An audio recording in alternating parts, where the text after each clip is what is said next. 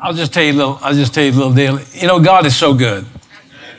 Even the wedding feast of Cana, you're missing out, turning the water into wine. You're missing what this thing's all about. He wanted to keep his mother from being socially embarrassed. That's what that was all about. And so she bought me a wedding band, and it was just a wide wedding band. And I wore it. I wear it to work. I've worked to work every day for the last 42 and a half years. And while we've been mud and texturing a lot of the last 3, 4, 5 days, I've taken it off because that mud and stuff will slip off and I'll lose it. And I almost lost it one time, but I found it. Steve had it in his back pocket. I found it. But 2, 3, 4, 5 days ago, I've been taking it off while I've been spraying sheetrock. And anyway, I lost it. So I asked, I didn't want to say anything to Gayla first. And then I come right down to it. I had to own up. I said, I lost my ring. And then, what she says? Well, where'd you have it last? Well, if I knew that, I wouldn't ask you that, So I went to all the places that I knew that I might have laid it. I've only got about 4 places. The kitchen sink's not one of them. Near the vacuum's not the other one. So don't. And I couldn't find it. And so I told her yesterday, I said, I was sitting down at the table and I was writing notes out for Jordan. And I mean, the Spirit of God just said, it's in your change canister. Now, if you're new, you're going, oh my God, he's one of those guys. I guess I am. I believe the Lord is alive. I believe the Spirit will talk to you. I don't serve a dead Jesus. He's alive. He's risen. He'll speak to you. We have confirmation of this, whether it be at Emmaus or the upper room. He'll talk to you if you'll just shut up and listen. And I thought, what? And he said, he didn't say, I didn't have a thought like go looking. I have a change canister by my dresser. It's about this big, just full of change. Till the grandkids come over. One time, Anna come over, she goes, look what I got. And I said, where'd you get that? She goes, out of your change canister. I said, you put that out, you little thief. And something just told me, it's in that change canister. So I was the only one in the house. I didn't want to argue with God. I said, oh, it's not. So I get up and I go over and look. It had some pants or something on it. It'd been covered up. And I looked and I thought, well, that's dumb. I opened, I took the pants off, looked in there and nothing. And I started out, back out of the bedroom. Before I hit the door, something hit me and said, it's in the canister, you bonehead, basically what he said. And I turned around, turned the light on, and there it was. Now, how did it get there? I probably threw change in there. I don't know. I don't care how it got there. I'm just glad I got it out. It's little things. You're overthinking your Christian walk. You're just overthinking everything. He is here. He helps us. He is a helper. He's a facilitator. He will talk to you. He will walk with you. And so publicly, the Bible says, if I'm ashamed of him, he'll be ashamed of me. And publicly, I just want to tell God publicly, thank you for helping me find my ring, because my wife was right in the middle of watching those Lifetime channels of how to murder your husband and get away with it. She watched that. I used to get paranoid. Why are you always watching these shows, He was wounded. This is week 5. And Isaiah 53 tells it, for he was wounded. How was he wounded? So 5 weeks ago, this was the 5th one, we began the process that science said there's 5 major wounds that can happen to a body. The first one we talked about, contusion, bruising, hidden hurts. You walk in there with long sleeves and long clothes on, and we never know that someone has beat you with rods and pits. We have no idea the brutal beating you've been taking through the week, because the bruising, no blood is leaking out like a radiator that sprung a leak, but the blood vessels have been broken under the skin. He was bruised. The second one was laceration. He was scourged. Pieces of him come out. Somebody took chunks out of him. He survived it. Scourging, you wasn't supposed to live past it, but He survived it. We talked about he will suffer all these for you and I. Pieces, somebody's taken pieces out of your life. Somebody has said something with their tongue like a cat of 9 tails or a cord of 12 that have removed pieces of you. Now the blood is leaking. The third one was penetration, the crown of thorns. Not only was the flower poisonous, but the thorns were poisonous. And as he recorded in Genesis chapter number 3, thorns and thistles by the sweat of your brow. Thorns are painful, thistles are poisonous. It gives you an idea that what went in, the penetration in the mind, never came out. We have no record that the thorns was ever removed while he was alive. There's some things in your mind will never be removed from your thought process. Never. And you'll search witches and the TV evangelists that pray over me that I won't remember this. It's not going to happen. The thorns stayed in him. He suffered these mental anguishes to remind you and I that we don't have to have thorns removed for us to carry out the destiny of what God has assigned us to. Last week we talked about perforation, the nails, 3 nails, perforation. The nails nailed him to the cross. And this is what I said last week. It's one thing we talked about for you to carry your cross. It's another thing for you to be crucified to it. We have all these little Christianettes running around saying, I'm carrying a cross. But are you crucified to the thing? Are you nailed to it? These nails made sure he stayed put. There's some things in my Christian walk that on my own and by myself, I may talk myself out of it. These 3 nails, we'll talk about it in a few weeks, is predestination, propitiation, and sanctification. It is the 3 nails dealing with the sovereignty of God that will not let me leave. I can't leave. I couldn't go if I wanted to. At this point, when Jesus is nailed to the cross, he couldn't come down if he wanted to. God made sure. And we found out last week there's things we go through life that we cannot get free from or release from because he attaches us to certain burdens that we bear. And some burdens, some things were never meant to be removed from our life. It was meant to be endured. If you're here this morning and you're looking for a feel-good church, go down the street, I guess. I don't know. I'm just telling you, we're real Christians with real problems, with real pain, but I will tell you, God is greater than our problems. He's got more grace than I've got problems. That's what I'm trying to tell you. He's not in the business. And I told you last week, I don't care if you're happy or not. This is not a happy church. Now, that may offend some of you. It's okay. But I will tell you, I understand what the word happy means. I'm more blessed than I am happy. I can be joyful in the Lord, and I'll explain to you what joyful needs one day. But I will tell you, sometimes in our Christian walk, things happen to us that will remove our happiness, but our commitment to God has got to go past being happy in the flesh. Because I'll tell you, some of you, and most of you this week have not experienced too much happiness in your life, but something kept your spiritual feet one step in front of the other. And that's because he has attached you to himself. I can't go anywhere else. If I try to, I'm miserable. So last week we talked about perforation. Not only the marks went through, but they attached him to the cause of what God has sent him to the earth. There's some things that God will not let you loose from. Number 5 is where we end the wound series. This word is called incise. And incise is where we get a word for incision. And this wound, unlike laceration is not a cut. Laceration is a tear. Laceration has everything to do with something ripping, pulling apart. You never go to a doctor and he says, well, we're going to work on your gizzard today, and I'm going to go in there and just rip that thing right out. Hopefully we don't do that. What he says to you, that we're going to make a small incision. They told me that one time, we're going to make a small incision. It wanted to be about 8 inches. I thought, oh my goodness.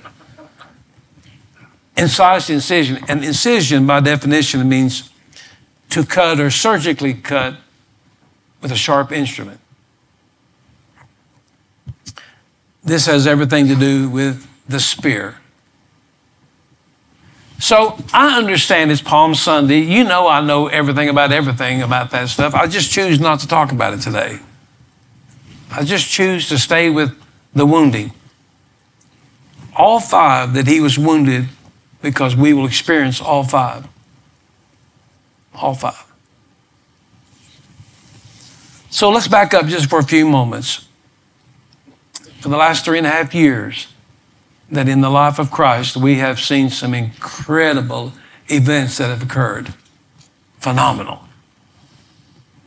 Matter of fact, Jesus even asked just about 2 weeks before his crucifixion, he says with his disciples, says, whom do people say that I am? And some say that you're like Jeremiah, you're a weeping prophet. Some say that you're like Elijah. You're powerful and people are a little afraid of you and we just can't put our finger on you. You're like Elijah, the weeping prophet, and Elias, and all these other. You're like all of together. And what he wanted to say, he said, because I am all that the prophets have spoken about. And he gave them that answer to those on the road to Emmaus. Remember, from the beginning of Moses all the way up, all the prophets, he expounded. The Greek word means he took a long time. It was 7 miles to the walk, and he took 7 miles to expound to them the scriptures, to reveal of himself. Some tremendous things have happened in the last 3.5 years, but now then, on this day, the winds have shifted. The season is about to change. And for his earthly life on this earth, the sun is about to set. His focus now is on Jerusalem. Mark 11 records it correctly. In the triumphal entry, Mark 11 records that Jesus will walk into Jerusalem, but he will not walk out on his own. It's too late. Now, I personally have never seen this, but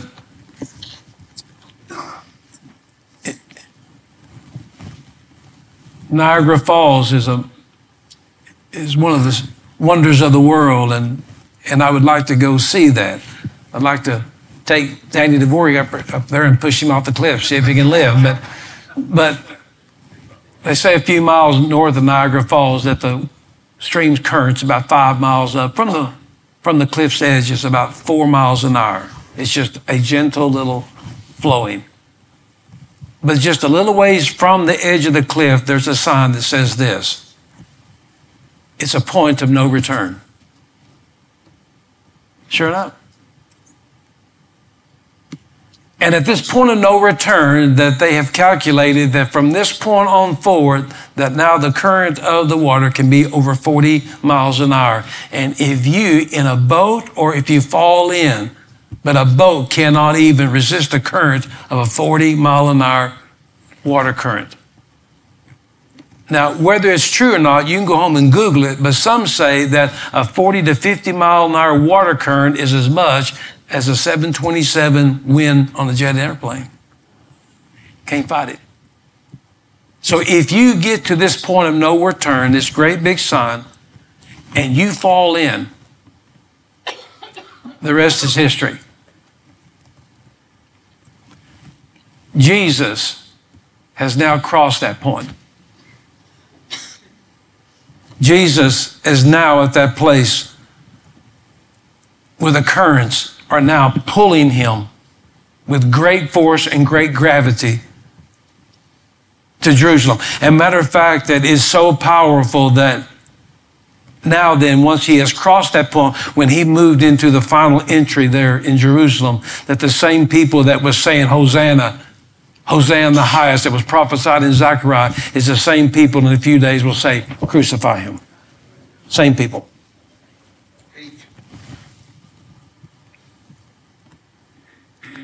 So now Jesus has entered in on that 8th day. And now then this is referred to in St. John chapter 14, 15, and 16. Have you heard me say the in-house epistles? No more miracles, no more teaching to the crowds. He's now at home. The Exodus lamb is at home. Exodus 12 gives you the kind of the nomenclature of this, that they were commanded on the first Passover to go find a innocent male lamb 1 year and under. There's reasons for that. This is a G-rated sermon. They had to find a male lamb under 1 year of age, spotless, without blemish. And on the 10th day, they would move into the house.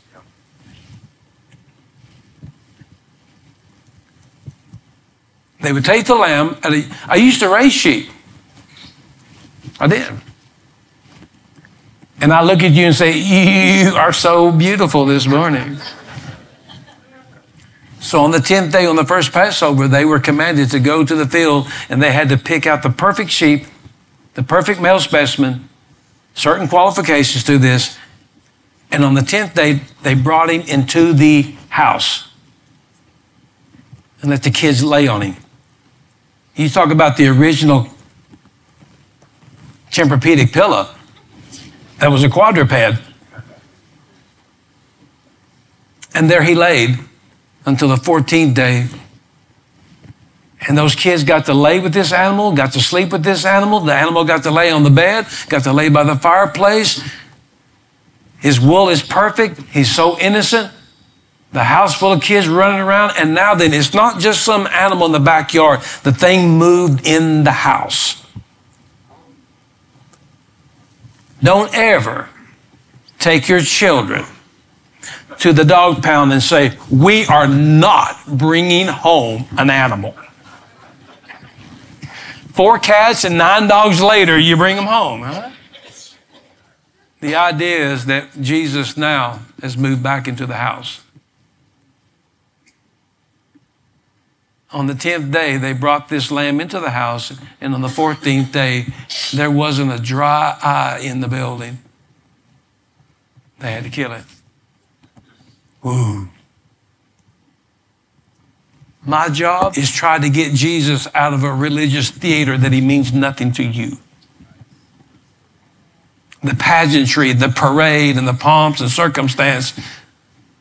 My job is to make, by the Holy Spirit, the actual and the factual footsteps of Christ laying the pavers for you in this triumphal entry, that he is more than just someone hanging on the cross. He is someone that is personal relationship with you. And in the first Passover, he walked into Jerusalem on that day in Mark 11 and stayed with them in the house.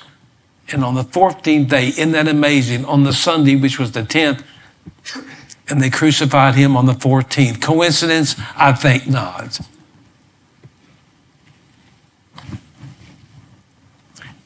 So now then, he's at home. The Lamb of God is now in the house. And he can't leave. So now then, John 14, 15, 16, these are all wonderful in-house epistles that he's speaking directly to his disciples, directly. Nobody else. As a matter of fact, one of the words that whether you get offended or not, when he says, I want you to love one another as I've loved you, he's not speaking to sinner people. Don't play that. Don't play that with me. I'll take him back and I'll get you. He's not talking about, oh, we should love the world like he's loved us. That's not even biblical. He's looking at these disciples and he said, you have got to learn to love one another because you're sold out to me. You're committed to me. You've been walking with me. And when Jesus is looking at these 11, he's saying, listen, you're going to have to learn to love one another like I loved you because the kingdom of heaven is in you. So I'm not even speaking to the world. Jesus said, I'm not even praying for the world. John 17, I'm praying for you. He's got them locked in a room. This is mind-boggling to some of you. He's in the house. He'll never speak to the crowds again. And so now then, the current has pulled him so hard into Jerusalem The current is pulling him to his destiny, which is death. And Jesus, like anyone else, is being overwhelmed with a current of chaos and confusion. There seems to be a struggle. Now, I'm not retracting anything what I'm telling you. He was sent by God. He was commissioned by God. He was ordained by God. He was predestinated by God. The will of the cross was in the Father's footsteps for him. But I will tell you, it doesn't mean that there was not a struggle, because there was a struggle. Remember what he said in the garden? He said, if there's any other option, I'll take it. But it's not my will, but it's your will. There was struggling involved. Now, so what I mean by that, Luke will best describe the struggling, if there is a struggle. Because the reason why I say there's a struggle, because I know what you're going to say. Well, Jesus was the Son of God. Well, so are you. But Jesus had the fullness of the Spirit. Well, you have the Spirit in you too. And I'm not telling you that Jesus would have quit, because he probably wouldn't have. He's just telling you there's a struggle involved here. Luke best describes it. It's found in Luke chapter 9, 29 through 31. 8 days before his crucifixion. 8. And when he prayed, this is when he takes the three stooges to the Mount Transfiguration. I call them the three stooges because they get up there and they're a bunch of goofballs. They always say the wrong things. He takes them to the Mount Transfiguration. There's no such thing as Mount Transfiguration. It's the mountain, and that's where he was transfigured. And so he takes Peter, James, and John, and the fashion of his countenance was altered, and his raiment was white and glistening. And behold, there talked with him two men, Moses and Elijah, who appeared in glory, and they spoke about his death, which he should accomplish at Jerusalem. Leave that up for a moment. Just a few days, just about a week, he's going to be crucified. And evidently now then the current is pulling him so closer to the walls of Jerusalem, knowing him full well he was born to die, knowing him full well that he would be crucified. And somewhere we have to take some type of a comfort in knowing that he too struggled. Because Hebrews says that, do we not have a high priest who has felt all of our infirmities, our weaknesses?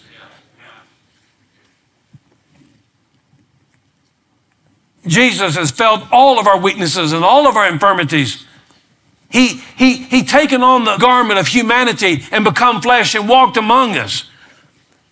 But somewhere, just a few days before his crucifixion, that his mind must have been racing and something must have been struggling. And so when he takes Peter, James, and John to the mountain, that here Moses and Elijah meets him. And forget about what Peter said. Who cares what Peter said? I want you to know what these men are saying. They were sent by God. Moses represents the law, the word of God. Elijah represents the power of God, the Spirit of God. God commissioned the word of God and the Spirit of God to come together to encourage him and sustain him. And they talked about his death. No high fives, no belly bumping, no, you the man.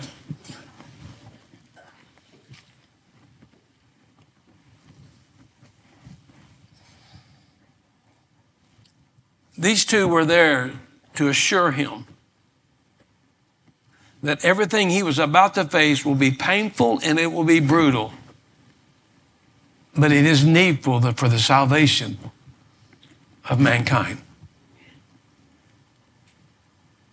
I personally have not had that experience, but do we have any mothers here that gave natural birth to a child? Just raise your hand. I'm not going to pick on you.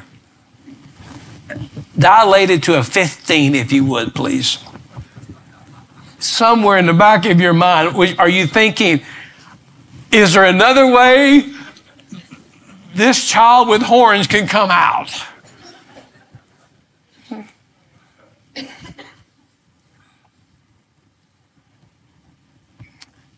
You've heard me say this, but men in the waiting room, oh, we're having a baby. Listen, brother, you're not doing nothing.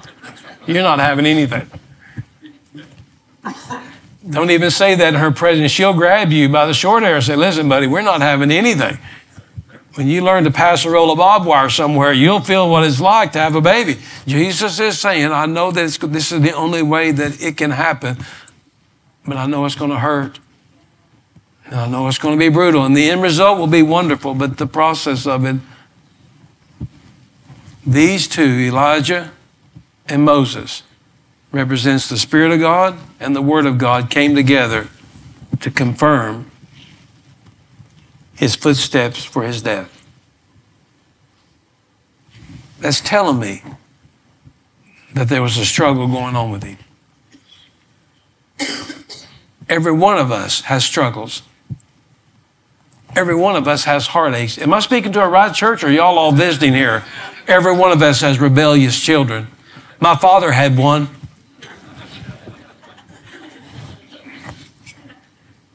It's not that funny, Melissa. You laughed twice. We know what it's like to have grandchildren that have wandered away. We know what it's like to have hurts and disappointments, but isn't it amazing that every time you can come to the body of Christ, hopefully somebody will present the Word and allow the Holy Spirit to reinstate your commitment to God? I've got too much to gain to lose.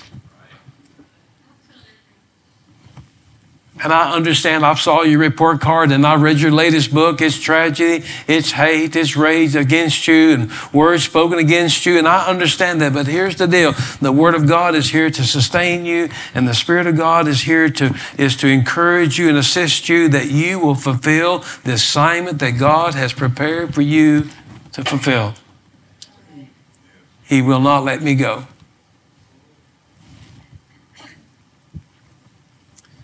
So the Spirit. John 19, 32 through 37. So then came the soldiers to break the legs of the first and the other that was crucified with him, because they had to get him off the cross. He went there on the 6th hour and had to get off by the 9th. And the only way they could do that is they had to get them off for Passover. Because Passover said that if Passover began at 6 o'clock, and if the body was laying on the ground, it laid there for 3 days. You couldn't go any further. So they had now don't throw anything at me, but they were so religious, they had festivities to attend here.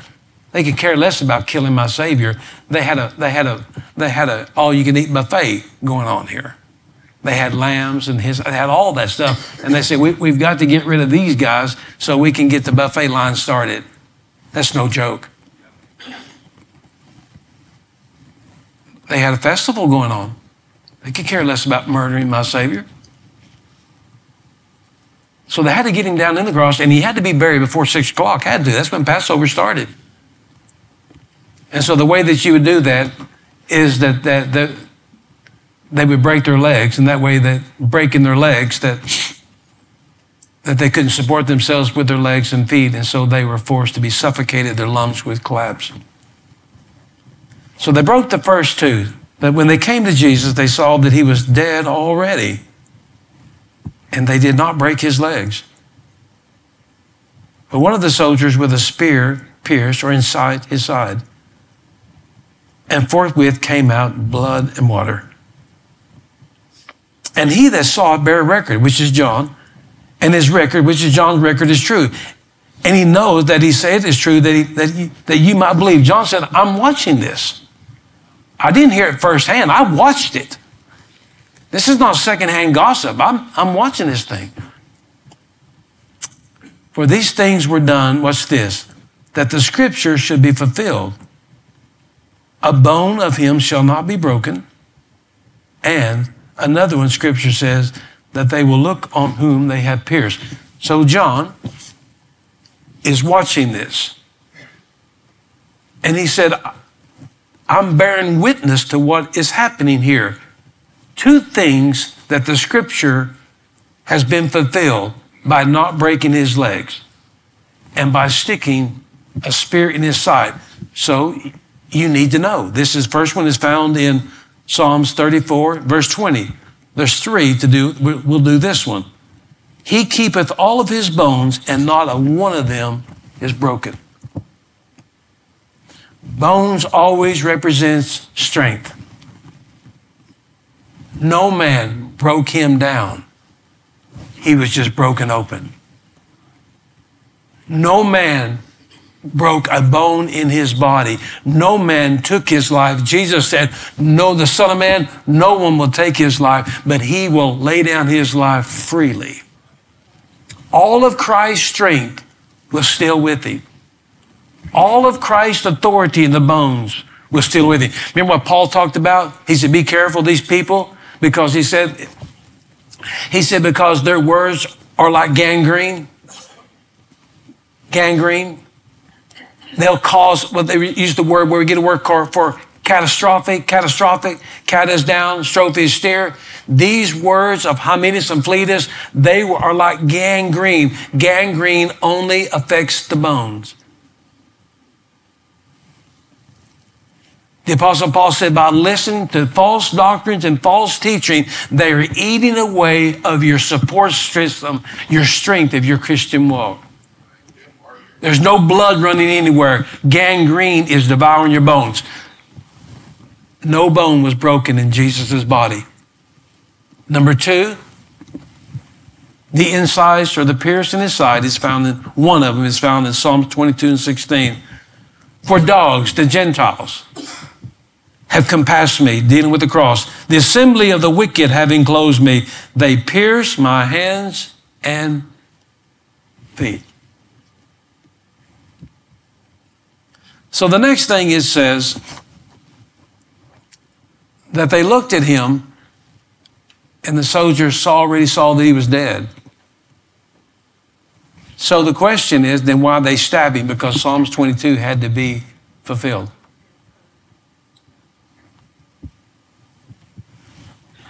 Because if Psalms 22, verse 16 was not fulfilled, then the Bible is a lie. If one scripture does not come to pass, then we can't believe any of it. If one prophecy in the Old Testament has not been brought forth as it's supposed to, then let's don't trust any of it. Let's go by Reader's Digest or National Choir. But he said the reason why the bones was not broken was fulfilled in Psalm. But now then, that before it's all said and done, some Roman soldier, for no other reason and not knowing anything, walks up on the right side in between the fourth and fifth rib, rams that spear through him, and out comes him blood and water. Now, I'm not a doctor, but I played music with a doctor one time. Hypovolemia is a word called low blood volume. Hypovolemic shock, I think, is the word. Is that close, Danny? He's in shock. How did he get in shock? Through the scourging. That scourging, if you wasn't here, that scourging was giving most men died during scourgings. Because those 12 cords of pieces of metal and bone and glass and was meant to tear. That was not the cat of nine tails. The cat of nine tails was on the back to motivate someone, but they would not cripple the only servant they had to pull a plow. That would be dumb. But for someone that they knew they were already going to be crucified, they didn't care. And they took a scourge with 12 cords and attached to each one pieces of bone, metal, and such, whatever, would tear skin, and they would hit it, and there was no scope involved. It was just wherever they would land, and a lot of the jugular veins would be removed. They would die on the spot. That was very common. So when you were scourged, there was no hidden motive outside the fact that more than likely we will kill you. So now then, he was scourged. And one of the signs of hypovolemia is this, that not only there's tremendous blood loss, but fatigue, collapsing, fainting.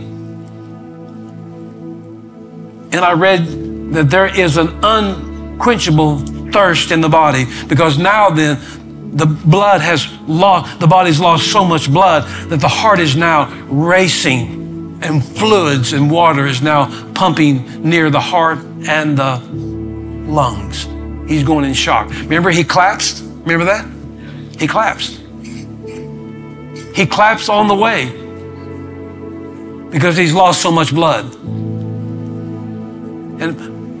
But because he lost blood doesn't mean that the heart quit functioning. Now then, the heart has to pump faster because the body is screaming and the nerves are screaming. We need more blood, and the heart is pumping and it's pumping and it's pumping, but he's lost blood everywhere.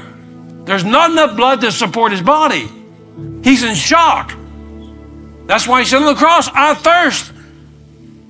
I'm weak, I'm fatigued, I'm collapsing, I'm in shock here upon this cross. And medical science says that the heart will race for a period of time and then it'll go into a cardiac arrest.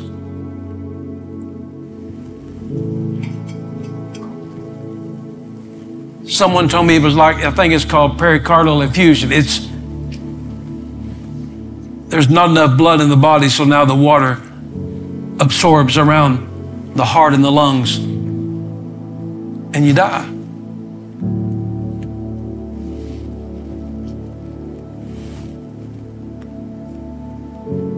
The spear was there to reveal he was dead.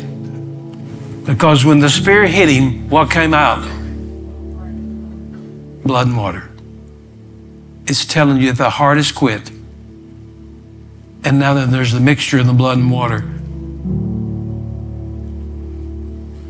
So I think that these two things, what I'm about to tell you, is so one of the primary doctrines of the Bible.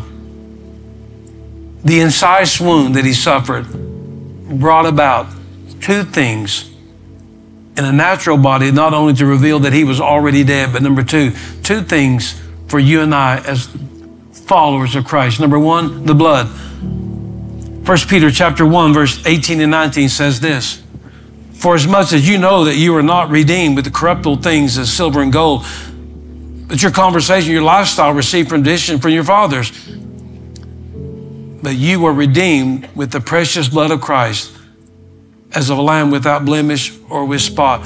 The blood will always represent redemption. Without the shedding of blood, Hebrews says, there's no forgiveness of sin.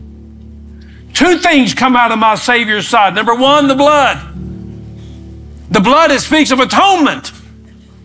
And I'll say something to you that's a little weird, but the people of Israel in the Old Testament, once a year, they had the Day of Atonement. Those people understood atonement, but they never, ever experienced redemption. Atonement and redemption are not even related. Atonement means to cover for a short period of time until next year. Redemption says, I bought you with my blood. You're mine. And his blood will never diminish or seek another source of what we need in our spiritual walk. And so the first thing that came out of his side was atonement, redemption. The blood redeems. The second one is water. Water speaks of purification. The Jews did sanctification, washing. The scripture, one of 1,000, and we're quitting, you got time, but Ephesians 5 and 25. Husbands, love your wives. Just like Christ loved the church. And he gave himself for the church, ecclesios, ekletos, us. Not the building, not the parking lot, us. That Jesus might sanctify, purify, or cleanse the church. How? By the washing of the water, by the word. So this is what it means in good old-fashioned, plain evangelistic talk. Not only am I saved, but I feel like I'm saved. Not only does the blood redeem me, but the water cleanses me on a daily basis, and he allows me to feel like I'm one of his. I wouldn't give you 3 cents for something I couldn't feel. I wouldn't give you 2 cents for a denomination or religion that I couldn't feel him working in my life. I wouldn't give you a wooden nickel for any concept of religion that I couldn't feel him driving down the road when I'm at my worst or my best, that the Spirit of God didn't come in and just overwhelm me with his spirit of encouragement and a sense of sonship. The blood and the water, not only is your sins forgiven, but he allows you to feel purification of the Word of God washing you on a regular basis. For that, I'm very thankful. So this morning, we have to go all the way back to Genesis. Out of the dust, God created Adam. And he gave him an assignment, and he gave him a mission, and he gave him a task. And Adam began to name all the creatures, rhinos, hippos, giraffes, orangutans. He named them all. They just paraded by, and he's sitting in a lawn chair, and he goes, I'm going to call you that, and I'm going to call you a hippo, and I'm going to call you all the names. And by the end of the day, he said, man, this working for God, it's wearing me out. He had a name for all of them. But the Lord said, it's not good for a man to be alone. And he said, well, I'm not alone. Pretty obvious that. I got a zoo here. And he said, boy, I'm sure tired. Kind of like you on Sunday morning. And he goes to sleep. And he wakes up and he said, ouch. What's happened on my right side? And then he looks up and here's a beautiful specimen of something, a creature he's never seen before. The Hebrew word of his name is called Ish. Ish by definition means in the likeness of God. Adam is the dirt name. Ish means the likeness of God in the Adam. And he's looking at her. And he said, Isha, you don't look like anything like the hippos and the rhinos just run by.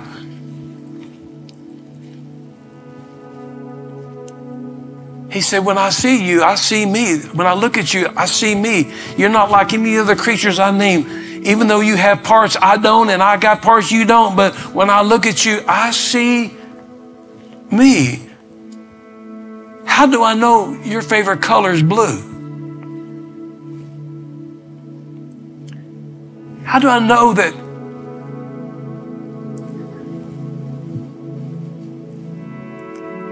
your favorite flower is a yellow rose?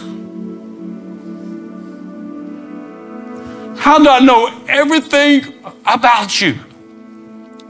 And yet I've never heard you say one word. Because she said, I've always been in you. Genesis 1:29. God made male and female, and he put both of them in him. And he extracted her out of his right side, and she became the bride. How do I know what pleases Christ? Keeping laws, keeping rules, keeping certain days, certain foods, certain festivities. How do I know that what he wants? Because we've always been in him from the foundations of the earth. And at Calvary, what's this? My Savior went to sleep. And the church come out of his right side. The blood and the water. We are redeemed. And we are purified by his Spirit. Don't ever confuse religion for knowing that's the heartbeat of God, because it's not, how will you know what Christ loves? You already know, because we've been in Him from the foundations of the earth, and at Calvary, through the Spirit, the incision, out came the church, the blood and the water. And wherever we go, here's the deal. We're telling everyone we know that Jesus is the only way, He's the only truth, and He's the only life.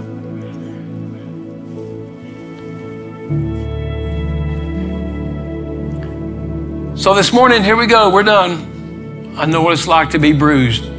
I know what it's like for have people to say things that you have no idea they hurt me. I know what it's like to have people take chunks of me out. I know what it's like to have a crown of thorns in my head that I cannot get those words out of my mind. They're poisonous. I understand that. They hurt too. I also know what it's like to be attached to something and nailed to something that I can't get away from. God will not let me away from it. But I also know what it's like to be a recipient of the atonement blood of Christ and the renewal of His Holy Spirit in my life on a daily basis. There is a fountain that's filled with blood that flows from Emmanuel's vein. And the sinners plunge beneath that blood that will lose all their guilty stain. Stand with me if you would, please. Father, of all the wounds that your Son and my Savior Jesus endured for us, thank you so much for the Spirit. Thank you so much for the blood and the water that came out of His right side as the first Adam and now the last Adam, out of the right sides, that the bride of Christ was birthed. Thank you for the blood that atones us. Thank you for the blood of Christ that covers us. Thank you for the blood of Christ that redeems us. And Father, thank you for the washing of the water by the Holy Spirit of your word, that every day when we wake up, that we seem to be purified from the inside and out. That you'll purify our hearts and our minds and our thoughts, and you will just wash us with the word of God, that we may be a better husband and a better wife and a better servant towards you. Thank you for your wounds. Everyone in this place, we've all experienced one or all of them. But you laid the foundation for us. Thank you for that. So if you're here this morning, and if you never have ever made a personal commitment to Christ, through the forgiveness of sins, the acceptance of the atonement work on the cross, today's your day. If by the Holy Spirit that the Spirit of God is calling you and you've passed the point of no return this morning, that the winds of the Holy Spirit is drawing you, there's a gravitational force of the Spirit of God that's drawing you to Him. You're no longer playing church. You're no longer a religious fanatic. The Spirit of God is calling you into a commitment. And today you need to answer and respond to that. Father, would you please get us past the point of no return in our walk with you, that our focus will not only be set on Jerusalem, but Judea and wherever we may go, that we will fulfill the assignment and the destiny that you've set before us. It may not be easy, it may be painful. But Father, I can attest to the fact in the last 40 years that you have sent Elijahs and Moseses to my life to reassure me that my life was not in vain.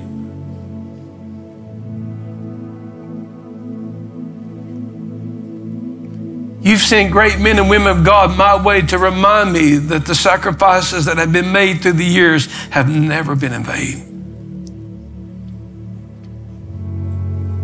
And I say to you this morning as one of the prophets of God that I understand you've been through some things, and I understand that you may have to experience some things, but I will tell you, as Moses and Elijah, I will tell you this morning that I'm here to reassure your steps that God has great plans for your life, that glory will be revealed in your life.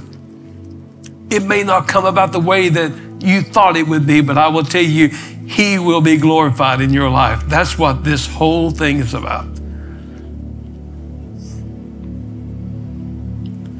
So, Father, this week, prepare us for resurrection next week. But this week, we celebrate your wounds. In Jesus' name. Amen.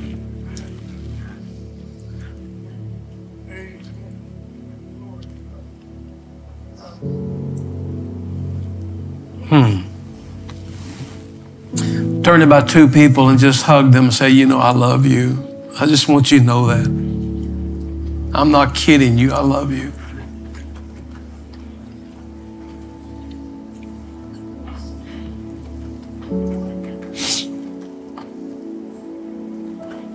Take them by the hand. I know you've been through some things.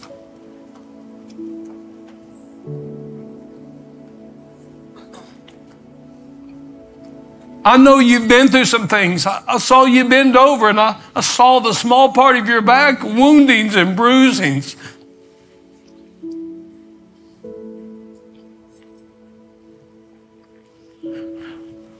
I could hear it in your voice.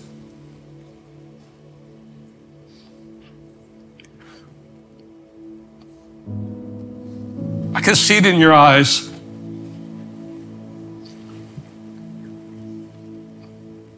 You've been hurt. You've been wounded. Pieces of you are gone. Your mind's a mess. But I'm here to tell you this morning that God's going to be glorified in your life.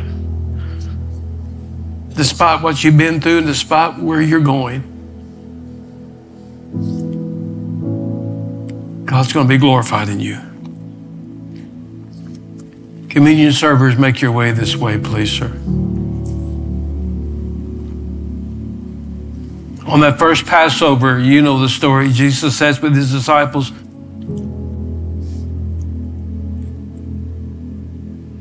The crowds are all gone. The fanfare is all gone.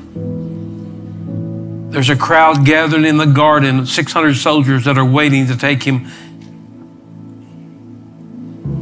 He knows it's about over. He knows that the climax of his calling is just about done. And up to now that he can endure it. But the next few moments when he leaves this upper room, it's going to get brutal.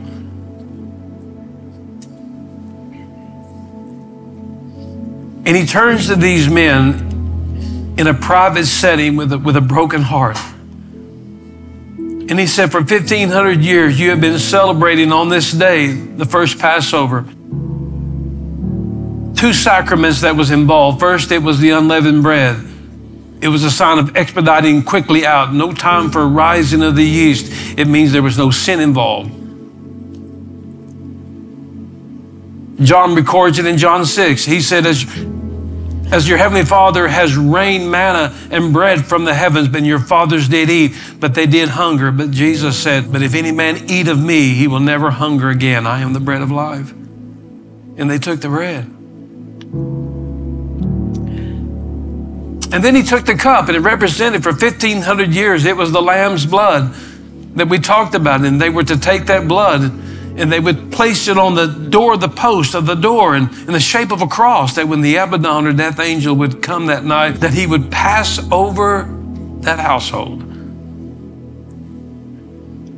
And Jesus looked at these men and he said, I am now the Lamb of God that takes away the sins of the world. And my Father will soon take my own blood and place it in the shape of a cross. That if any man will believe in me, that he will have forgiveness of sins. And he said, every time that you celebrate the bread and the cup, you're doing this to remember me.